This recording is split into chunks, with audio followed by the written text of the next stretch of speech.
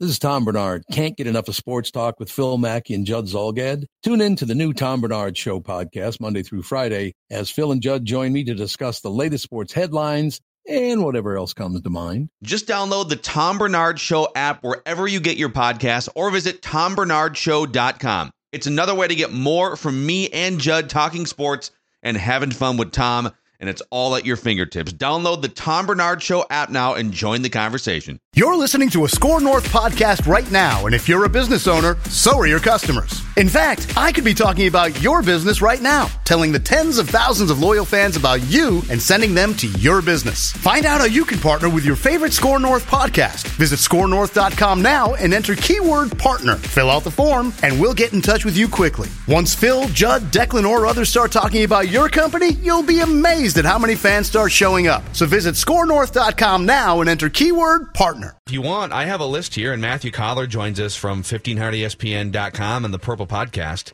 Quarterback rating rankings through the first 3 weeks of the season. Alex Smith is sizzling and scintillating. He leads all quarterbacks in passer rating. Tom Brady, number 2.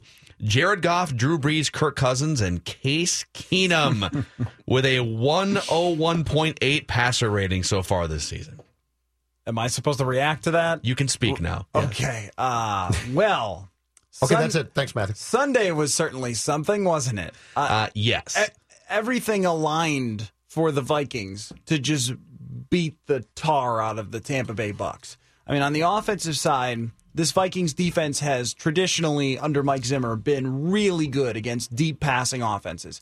They gave Cam Newton problems. They gave Carson Palmer problems. Anybody who's doing 7-step drops against Everson Griffin, Danielle Hunter, Linval Joseph usually ends up having problems, and this team can cover deep down the field. And we saw that with Jameis Winston. And they also confused Jameis Winston at times. That interception to Andrew Sendejo. I couldn't get an answer out of Harrison Smith what they did to confuse Winston there, because I'm sure they're planning on doing it again from week to week. But it was pretty clear that he made the wrong read, or the wide receiver made the wrong read, and they end up with an interception. And that's just what Zimmer defenses do to offenses like that. And then with Case Keenum, every Tampa Bay player who's good got hurt. That's a literal statement. Every single good player. They started off without 3 starters. Right. That was just the start of the game. Grimes was out. He's one of their best players, one of the best corners in the league. So he's just not there. Yes. And then you have McCoy is playing hurt. He hadn't practiced that week, and then I think was finally practicing on Friday. But he had an ankle injury, and he was still okay, but he was slowed down significantly. Levante David is one of the better outside linebackers in the league. He got hurt midway through the game. Middle linebacker was out to start with. Right. Quan Alexander, one of the fastest linebackers in the NFL, he was out to start the game. And then Noah Spence got hurt, too. He had 5.5 sacks last year as an edge rusher.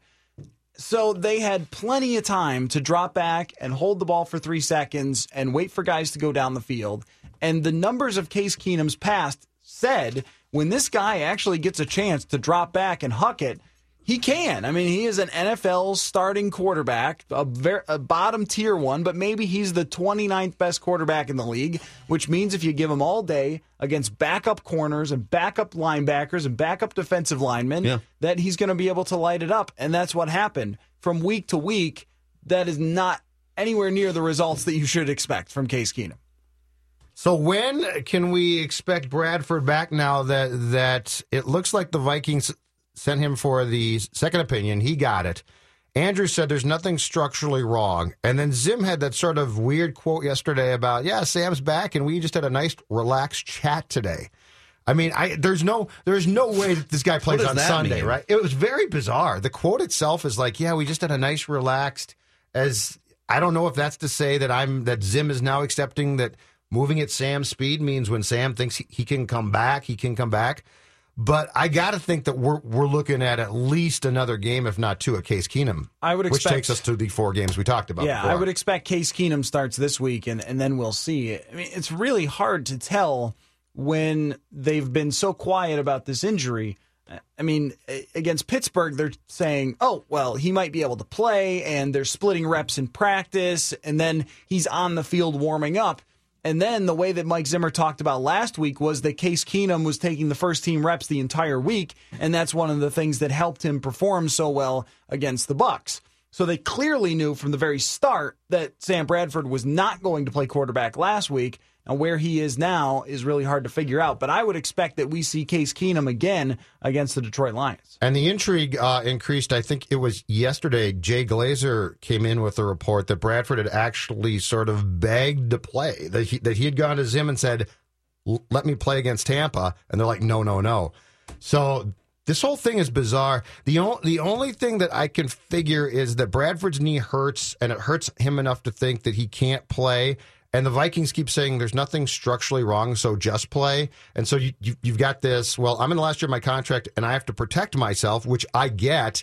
And the Vikings probably saying, well, but you're our quarterback, and if there's nothing structurally wrong with the knee and it's pain tolerance. And if he suffers any sort of further injury and he has to miss the rest of the season or something like that, the team would want to be as cautious as possible with bringing him back. And they probably felt like they could beat Tampa Bay.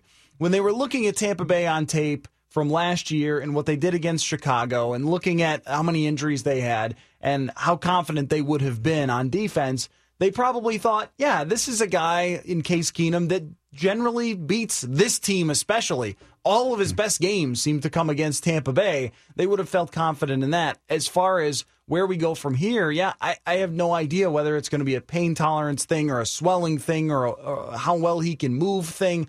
Detroit still doesn't have an impressive defense.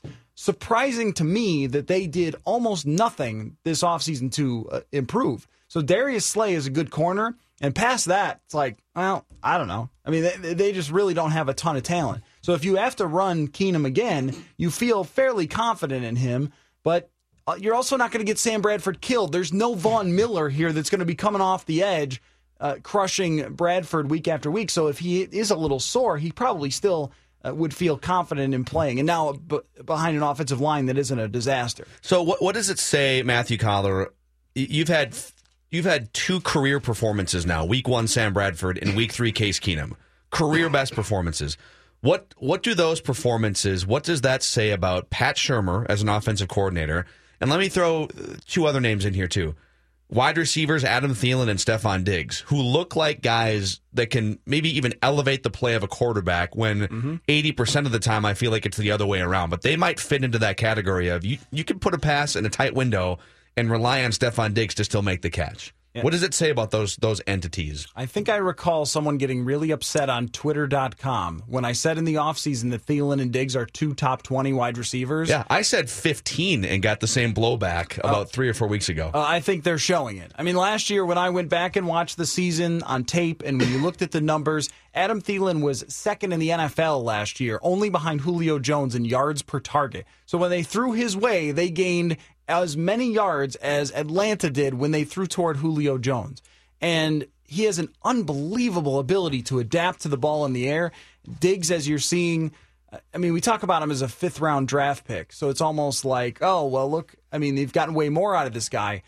Once upon a time, he was a 5-star recruit, and he ran a 4.40 or whatever. I mean, these are really talented wide receivers.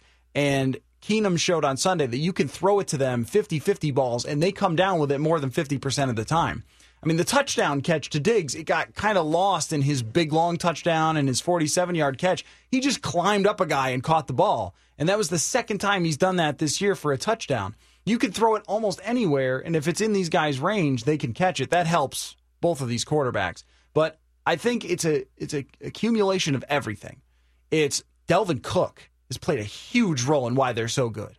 I mean, I was looking at the next-gen stats last night. These NFL produces these things, and they're mostly useless, but kind of cool. But what I did notice is they chart everywhere Delvin Cook has run. They've mostly pounded the guy up the middle. They've forced teams to actually think about the run up the middle having success, which is something they did not have to think about at all last year. And then the offensive line has been competent. I mean, having 2 games where your quarterback didn't get hit at all out of 3 is not something we saw last year, no matter how poor the other team's defense was. Pro Football Focus on Delvin Cook. Broke 6 tackles on Sunday, boys. 82 of his 97 rushing yards came after he was initially hit. Let's come back and talk more about Dalvin Cook, because you're seeing Dalvin Cook and Kareem Hunt in their first 5 minutes in the NFL already among the top yards from scrimmage guys. So how early is it too early to say, yep, okay, that was a successful draft pick, and he's one of the top 5 or 10 running backs in the league? Let's speculate when we come back here. Mackey and Judd with Matthew Collar talking Vikes. Here's what you might have missed on a recent episode of the Touch 'Em All podcast. I do think that if you're going to be pessimistic about this year and you're going to be disappointed, I understand that. In fact, I empathize with that. But the nice thing for the Twins is no matter what happens the rest of the way, you've challenged your front office now to be extra motivated to improve the club this winter, which they weren't challenged to do last year, I might add. And once you do have that sort of precedent of, we got a good team, now we got to add to it, we're going to the postseason, that's an encouraging thing. And you got the young players that are still cost-controlled. You can afford to go out and spend some money. You've got a core of a team in place here that should be competitive for the next 4 or 5 years at least. And I think if you're looking for a silver lining, like that's at least one thing to hang your hat on if you're a Twins fan. That's all gravy. Just have fun with it, Wetmore. You can find the Touch 'Em All podcast on 1500ESPN.com's podcast page or on iTunes. All you guys. It's all you guys. Every week you change your minds. All Phil and I do is stay consistent. What, Yeah, why consistently mediocre. Yes. Why would anyone question when you have your starting quarterback go down and then you lose by a couple of scores to Pittsburgh? Why would anyone question Case Keenum? Who's benched for Jared Goff last year? It helps when you have these like questionable quarterbacks. Case Keenum and Sam Bradford, I think, is a step up from Case Keenum for sure. And I don't think there's any doubt that he's the better quarterback when healthy. But the insulation, if the offensive line isn't terrible. And we already talked about Diggs and Thielen. And now you have an every down running back in Dalvin Cook, who's third in the NFL after 3 weeks in yards from scrimmage. Kareem Hunt is miles clear of everyone. The guy's got 538 yards from scrimmage after 3 games. And then it goes Todd Gurley and Dalvin Cook. The eye test says he's legit. Everything that everyone saw in the offseason workouts and training camp says he's legit. So is it too early to say that he's just one of the top 5 or 10 running backs in the league now? All-purpose? 3 games is a little early for that, but our sample size kind of goes back to training camp and preseason. I wrote the story before the beginning of the season on just how blown away everyone was by Dalvin Cook. And I wasn't just trying to hype the guy up. That's what everyone was saying to me, was like, you don't understand, this is really something special here. And if you watch some of those runs against Tampa Bay, you can't take this guy down. He's just plowing through people, carrying people for 3-4 extra yards. He's laying blocks. That was the thing. Can he pass protect? Yeah, he could pass protect. And it says something about his intelligence that he had not pass protected before really in Florida State. It was the big knock on him. Well, he's never really done it. And when he did, he wasn't very good at it at Florida State. And he worked incredibly hard at it through training camp. And we've seen through these first 3 games, he's good at it. There was a time where he, in that game, had to block Gerald McCoy coming through, and he took care of him. He's already powerful and strong, has a low center of gravity, all those things. And so he's got the physical skill to do it. But it's putting in that effort to learn how to do it. Well, you're also putting on your plate learning an NFL offense for the first time. And he just seamlessly stepped in and said, Latavius who? Who did we sign? Did we sign someone? Because I thought I was the only one getting snaps. Latavius is going to he's going to be third in line in snaps. Mm-hmm. Third in line, or at least in touches, between when you put Jerick McKinnon in there. Yeah, and they still have room throughout the season, long years. Sure, injuries, what they have. They've got room to use McKinnon in different ways, and I think that along the way they probably will. But I don't think you ever go into a draft without a first-round pick and think, we're going to get basically a franchise player coming out of this draft. You think maybe we'll get a starter, maybe someone can help us out. You never expect to get a franchise player, and I think that that's what Dalvin Cook really is. If you look at his skill set and what he could continue to be and what you've seen through these first 3 games, he does everything. He can finish the game. They get up in these games, and it's like, all right, well, they're just going to pound out Cook, and he's going to get first downs, and he's going to get big plays out of the backfield in the passing game, and he can just do it all. And that is something that you haven't seen here in Minnesota probably since what, Robert Smith? Well, 3 down back. No, it's been a really long. It's been a really long time. Even Robert Smith was not the pass catcher that maybe we think back when we romanticize about the 90s Vikings. They had other third down backs that they used. Mm-hmm. And so I would say Chester Taylor for 5 minutes. He was here for a couple of years. was kind of an all-purpose back, but not like this. I mean, he's not this good as we've seen with Dalvin Cook. It's a rare talent, and it's given a dimension to this offense that was missing big time. I mean, Toby Gerhart too. I forgot about him. Oh yes, of course. There's a good reason why. Yeah, he was really good. I mean, when I did that piece running the numbers on how many points they lost because of being the worst running team in the league over a season, it was about 60 points. Well, this year they're probably going to be one of the above-average running teams in the league. And this also gives you now the possibility and potential to what? To pass the ball more, to go deep. I mean, this offense, as we talked about on the Purple Podcast on Sunday, Collar, this offense now makes sense. A year ago, we'd sit in the press box and be like, what is this? What are they doing? This now makes sense. Is that a press box brag right there? And we'd sit watching the game. Dave says, yes, that was a press box brag. It was not a press box brag. I'm just saying we'd sit by each other and we'd be like, what are they doing? There's now you watch it and you go, this makes it. There are years where Viking fans grew to despise the West Coast offense, and rightfully so, because when it's not run correctly, it ain't very attractive. It's short passes. It doesn't do a lot. But when you run it correctly, this is what you have the potential to do. And my contention is a lot of this starts with Cook because of the fact that he is a West Coast running back. And the issue is that even on his best day, Adrian was not that. If you think about the great West Coast offenses, I mean, even Philadelphia with Donovan McNabb. I mean, they had Brian Westbrook was in the backfield. Absolutely. Totally underrated player during his time. Ronnie Lott, the semi-original. I mean, it originates with the Cincinnati Bengals way back Roger when. Craig, you're talking about. Roger Craig. Oh, I said Ronnie Lott? Yeah. Oh, Roger Craig, right. But if Ronnie Lott was a running back, he'd be really good too. Yeah, for sure. He would have lopped off his whole hand to play. Just the finger, top of the finger. But the thing about the West Coast offense that's a little bit of a misnomer is that it's all short passes. The West Coast offense is set up to throw deep passes, but everything else is underneath. There's always a deep option. Depending on the read, depending on the time, that's supposed to be your first look, is to go deep. But then it's just how it's covered. So if they've got someone over the top, what it's supposed to do is kind of do that, take the top off the defense. You force the other team to focus on that deep route, and then you can dump off underneath. And against Tampa Bay, when you have all that time to sit back there and wait for those deep routes to develop, well, you're going to be able to throw it up there and hit them. I mean, Case Keenum, some of those deep balls were just like, huck it up and see what happens, right? Throw it as high as you possibly can. Randall Cunningham circa 1998, and I'm not kidding. Yeah, Cunningham would close his eyes and cock back and just throw it as high and as far as he could. Like a punt. Yes, and there's Randy Moss in 4 defenders and out jumping. Yes, and so this is how it's supposed to look with the West Coast offense when you design it, is that you have a running back who's like Roger Craig coming out of the backfield, or Brian Westbrook, or Kareem Hunt right now. I mean, this is what Andy Reid runs, a form of the West Coast offense. And Alex Smith has been criticized for being way too conservative with the short passes.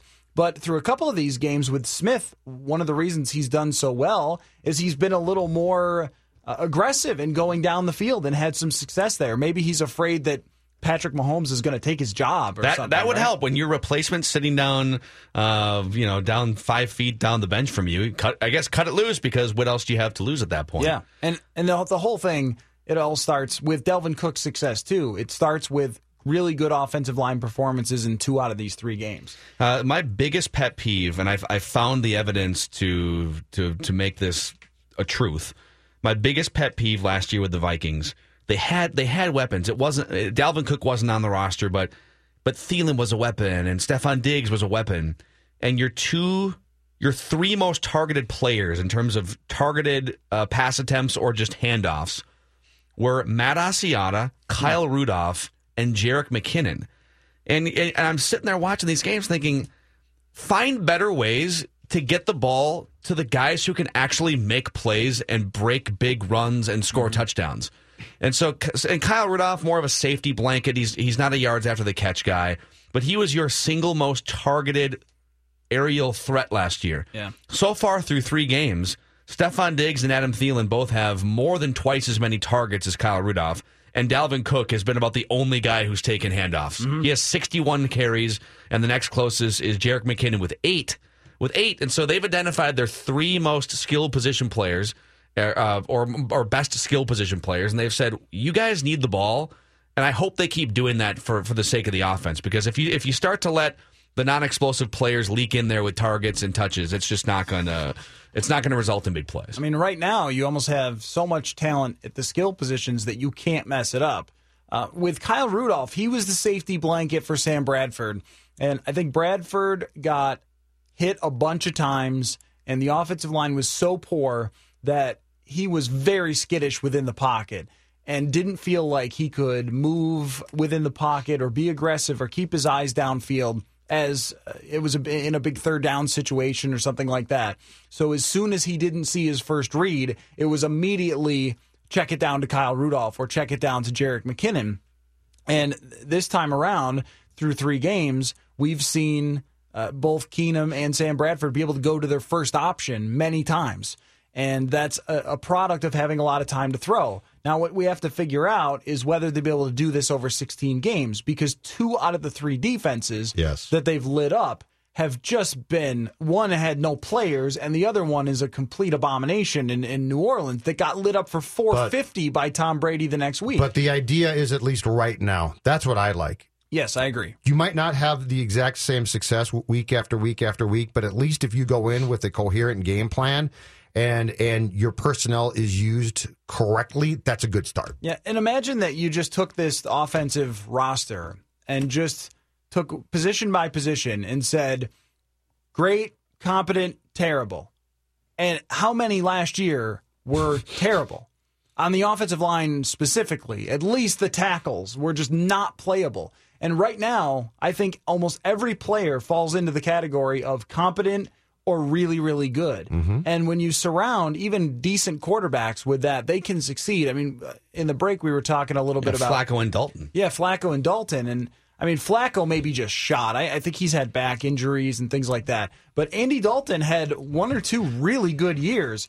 Is he different now, or is it the team is a lot different around him? When you give him an offensive line and 2 starting caliber running backs, and A.J. Green and Mohamed Sanu with great hands, and Tyler Eifert catching passes at tight end is gone. Yeah, well, that line's not good, right? Yeah. But the point is, when he had the best left tackle or the second best left tackle in the NFL, stand there and correct? Pass. Yeah, and it's no surprise either that Jared Goff looks a lot better when Andrew Whitworth is blocking his backside. Still don't get how he got there. I mean. So now it's just when Sam Bradford comes back, how does this look against teams that are a little better on defense? Mm-hmm. How do opponents adjust to what they have? But the thing with Delvin Cook is, you see this with Ezekiel Elliott too. I don't think there's any adjusting to players like that. Like I don't think that there's anything you can do. Get out of his way next time, maybe. Just don't bother trying to bring him down because he's going to beat you up. He really did beat up Tampa Bay. But there, like with Ezekiel Elliott, they run the most simple running offense. They don't do any tricks. They just have Zach Martin and Travis Frederick and their great offensive line just do zone runs, and he runs in the big gaps and then shreds tackles at the second level, and that's the whole running game. There's nothing to it. When they line up, I remember this from when the Vikings played Dallas. When they line up to run the ball, you know it from the press box. You're like, oh, they're going to run it. Probably this direction because that's where the tight end is lined up. And they do it, and they gain 7 yards. Yeah. And part of that's their offensive line, but part of that also is Delvin Cook or Ezekiel Elliott is so difficult to bring down. Delvin Cook has a lot of that too. So that's a weapon right there that you can't just scheme to stop, really. And that's something that is completely different from last year's offense. Matthew Collar in here talking Vikings. We have our pigskin pecking order at 10 o'clock. Dan Gladden on Twins at 11:30. And we didn't do football observations yesterday because we were all in on the protests over the weekend and taking your calls. We'll do our football observations at 11. You can check out the Purple podcast, too, if you want more football-y McFootball takes from Collar and Judd. Back with more Purple discussion next. Here's what you may have missed on a recent Scoop podcast with Doogie. Twins Hall of Famer Torrey Hunter. Could you have come close to 13.85 seconds on an inside-the-park home run? Hell to the no. No chance. No chance. I mean, Buston's his speed is world-class. There's not too many people in the world that probably can beat him running. Are you like a proud papa, Torrey? You know, seeing him now succeed at the plate? Man, I'm a proud papa in many ways, man. I just watching him, and giving my input and imparting to him, and I'm pretty sure he had like Doug Mientkiewicz and everybody's had imparted in that young kid, giving them different things in different situations. But I have a lot of guys in the major leagues that I'm proud of. Matt Carpenter, Matt Kemp and Trout, all these guys that I've been part of it. I am a proud big brother or a papa, because Buster can't be my son, by the way. You can find the Scoop podcast on the 1500ESPN.com podcast page, or on iTunes, or really wherever you get your podcasts. I think they're executing. I think they're, I think the plans that they have each week is very good. But it's 3 weeks, so we typically don't look at stats until Thanksgiving. So we still got a long way to go, but it's great. I'm happy that they're executing. They're putting points on the board. A lot of things we worked on in the off season. Mike Zimmer talking football. That made me think of just Zimmer, like everyone's having Thanksgiving meals, they're going home with their family, and he's like, "It's Thanksgiving, time to look at the stats." Finally, reams and reams of statistics. He just got piles of them in his office. He's going through one by one. His eye hurts, but he doesn't care. He's staring at all of the light just to prove a point. Well, actually, they play on Thanksgiving again. Yeah, it's pretty rare to go back to back, right? Same matchup. Yeah. How long has it been since that's happened? I don't know. I mean, it's been probably since the Lions used to play the Packers on a yearly basis a long time ago. Okay. But since they started to mix up the opponents, I don't think so. Interesting. Yeah. So this is a Thanksgiving preview on Sunday, a feast of football. So does he look at the stats before that game or after that game? Because he said until Thanksgiving. Well, he's probably going to be confused because he probably spends Thanksgiving Day doing it, but he can't now for a second consecutive year. So my guess is he'll wait till the Saturday after and then just eat the reams of paper with all the stats on. Pour some gravy on them. Oh, this Dalvin Cook stat was tasty. Yeah. There's a big story that Matthew wrote. You can find it on 1500ESPN.com's, just the featured link there. Just give us your thoughts on the Teddy Bridgewater report that came out over the weekend that he's going to be, quote, ready to go after the 6 weeks on the PUP list. Ready to go meaning practice, meaning play. I would be shocked if it's play. I would assume that it means practice. And when he'll be able to play is tough, because doesn't he have to show in practice that he can do all the football things that would happen in a real game so you could trust him to actually play? And his return, combined with what's going on with Sam Bradford's knee and not quite being sure when he's going to return or if that's going to be a persisting issue, along with the fact that this team is 2-1 and has looked pretty good on offense, on defense, they look like a strong contending team. And the Packers have had every player hurt, not named Aaron Rodgers. And Detroit is still Detroit, so I don't think that they're that great. The Bears are clearly not that great. So you're going to be in the race, or you expect to be. But then there's this looming Teddy Bridgewater issue where you could see it playing out any number of ways. You could see them trying to be patient with bringing Bridgewater back if Bradford is out for a while, but Case Keenum not performing like he did on Sunday and them wanting to push Bridgewater back into the game. Or you could see Bradford coming back and he's fine and he plays well and Bridgewater never sees the field, and then we don't know what happens after that. There's so many different scenarios that could play out with Teddy Bridgewater and a lot of moving parts here, and Sam Bradford's knee just adds another element to that of us not knowing if, when, how Teddy Bridgewater is going to be able to return. I'm getting the impression here, not surprisingly, that there's agendas at work as well, because I think there's people, the Bradford thing I think is of major concern to the franchise, because there's no way, if they deem that the guy is going to have continual pain in that knee, which this just might be, that you're going to sign him again, right? So now you're defaulting to, we want to win as much as possible in 2017, but we also want to see Teddy if we can. And it's just interesting that we get various, it seems like every other week or more than that, we get the various Teddy leaks coming out about he's here, he's there. It's all not really certain. Can he practice? Are we talking about playing? But it does seem like there's agendas at work here as this team tries to figure out who's going to be its quarterback beyond 2017. I think the hardest long-term decision would be if there's still uncertainty week to week about Bradford's knee, and if you think it's just something that it's not traced to him taking a specific hit, it's just lingering ACL surgery mess, but it doesn't really require surgery. if you had to make a decision on him and you haven't seen Teddy Bridgewater play in an NFL game yet at the end of the year, that would be a really difficult decision. I was trying to think about last night. What would be the best case scenario for all of this? And I think it's probably that you're in the playoffs, you've locked it all up, and then you can play Teddy Bridgewater in Week 17 and get some sense of how he looks going into the offseason so you know which way you want to go. But if the thing is that if Bradford, even in the best case scenario, if they're so good that they've locked up a playoff spot. And he's the main reason why. Right, then Sam Bradford has played really well, and you might be considering signing him long term. The thing that I think might end up playing out here is that they franchise tag Sam Bradford and then see how they both look in training camp and go from there. We know there will be somebody ready to trade for a quarterback, even late, because the Vikings did it, and so did the Colts. Jacoby Brissett, they traded for him from New England, and of course, really late. The problem is, the problem is relative because this is the first world of all first world problems. When's the last time a starting quarterback was franchised and didn't raise a huge stink about it? Even though you're guaranteed $25 million or whatever it's going to be going into next year, Bradford would make a big deal out of it. Your scenario would be best case, not going to happen. Yeah, this league, it's pretty unlikely. Phil's right.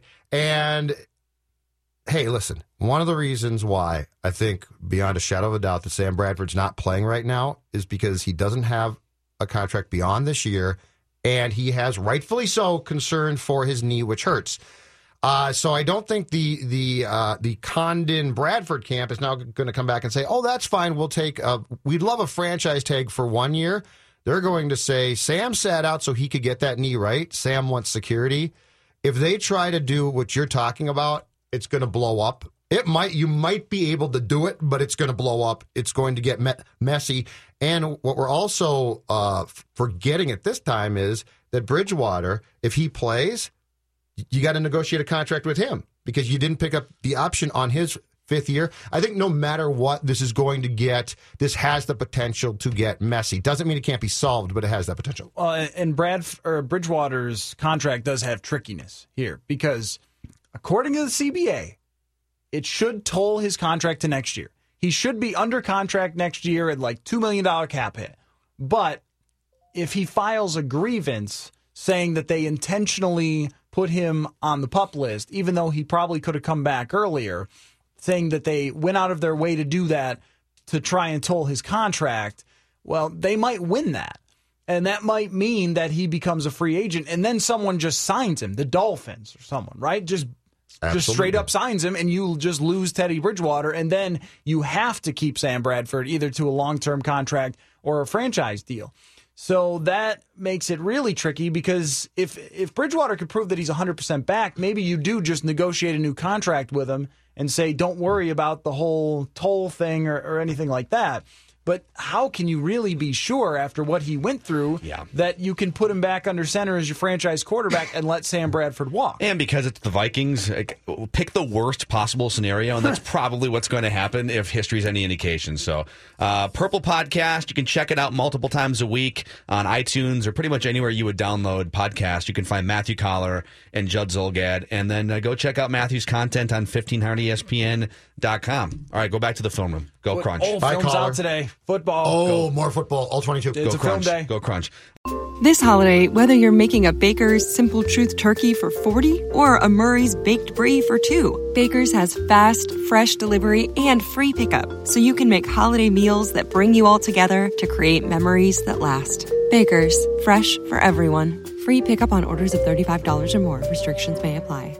Get more ways to save at the Buy 5 or More Save $1 each sale. Just buy 5 or more participating items and save $1 each with card. Baker's, fresh for everyone.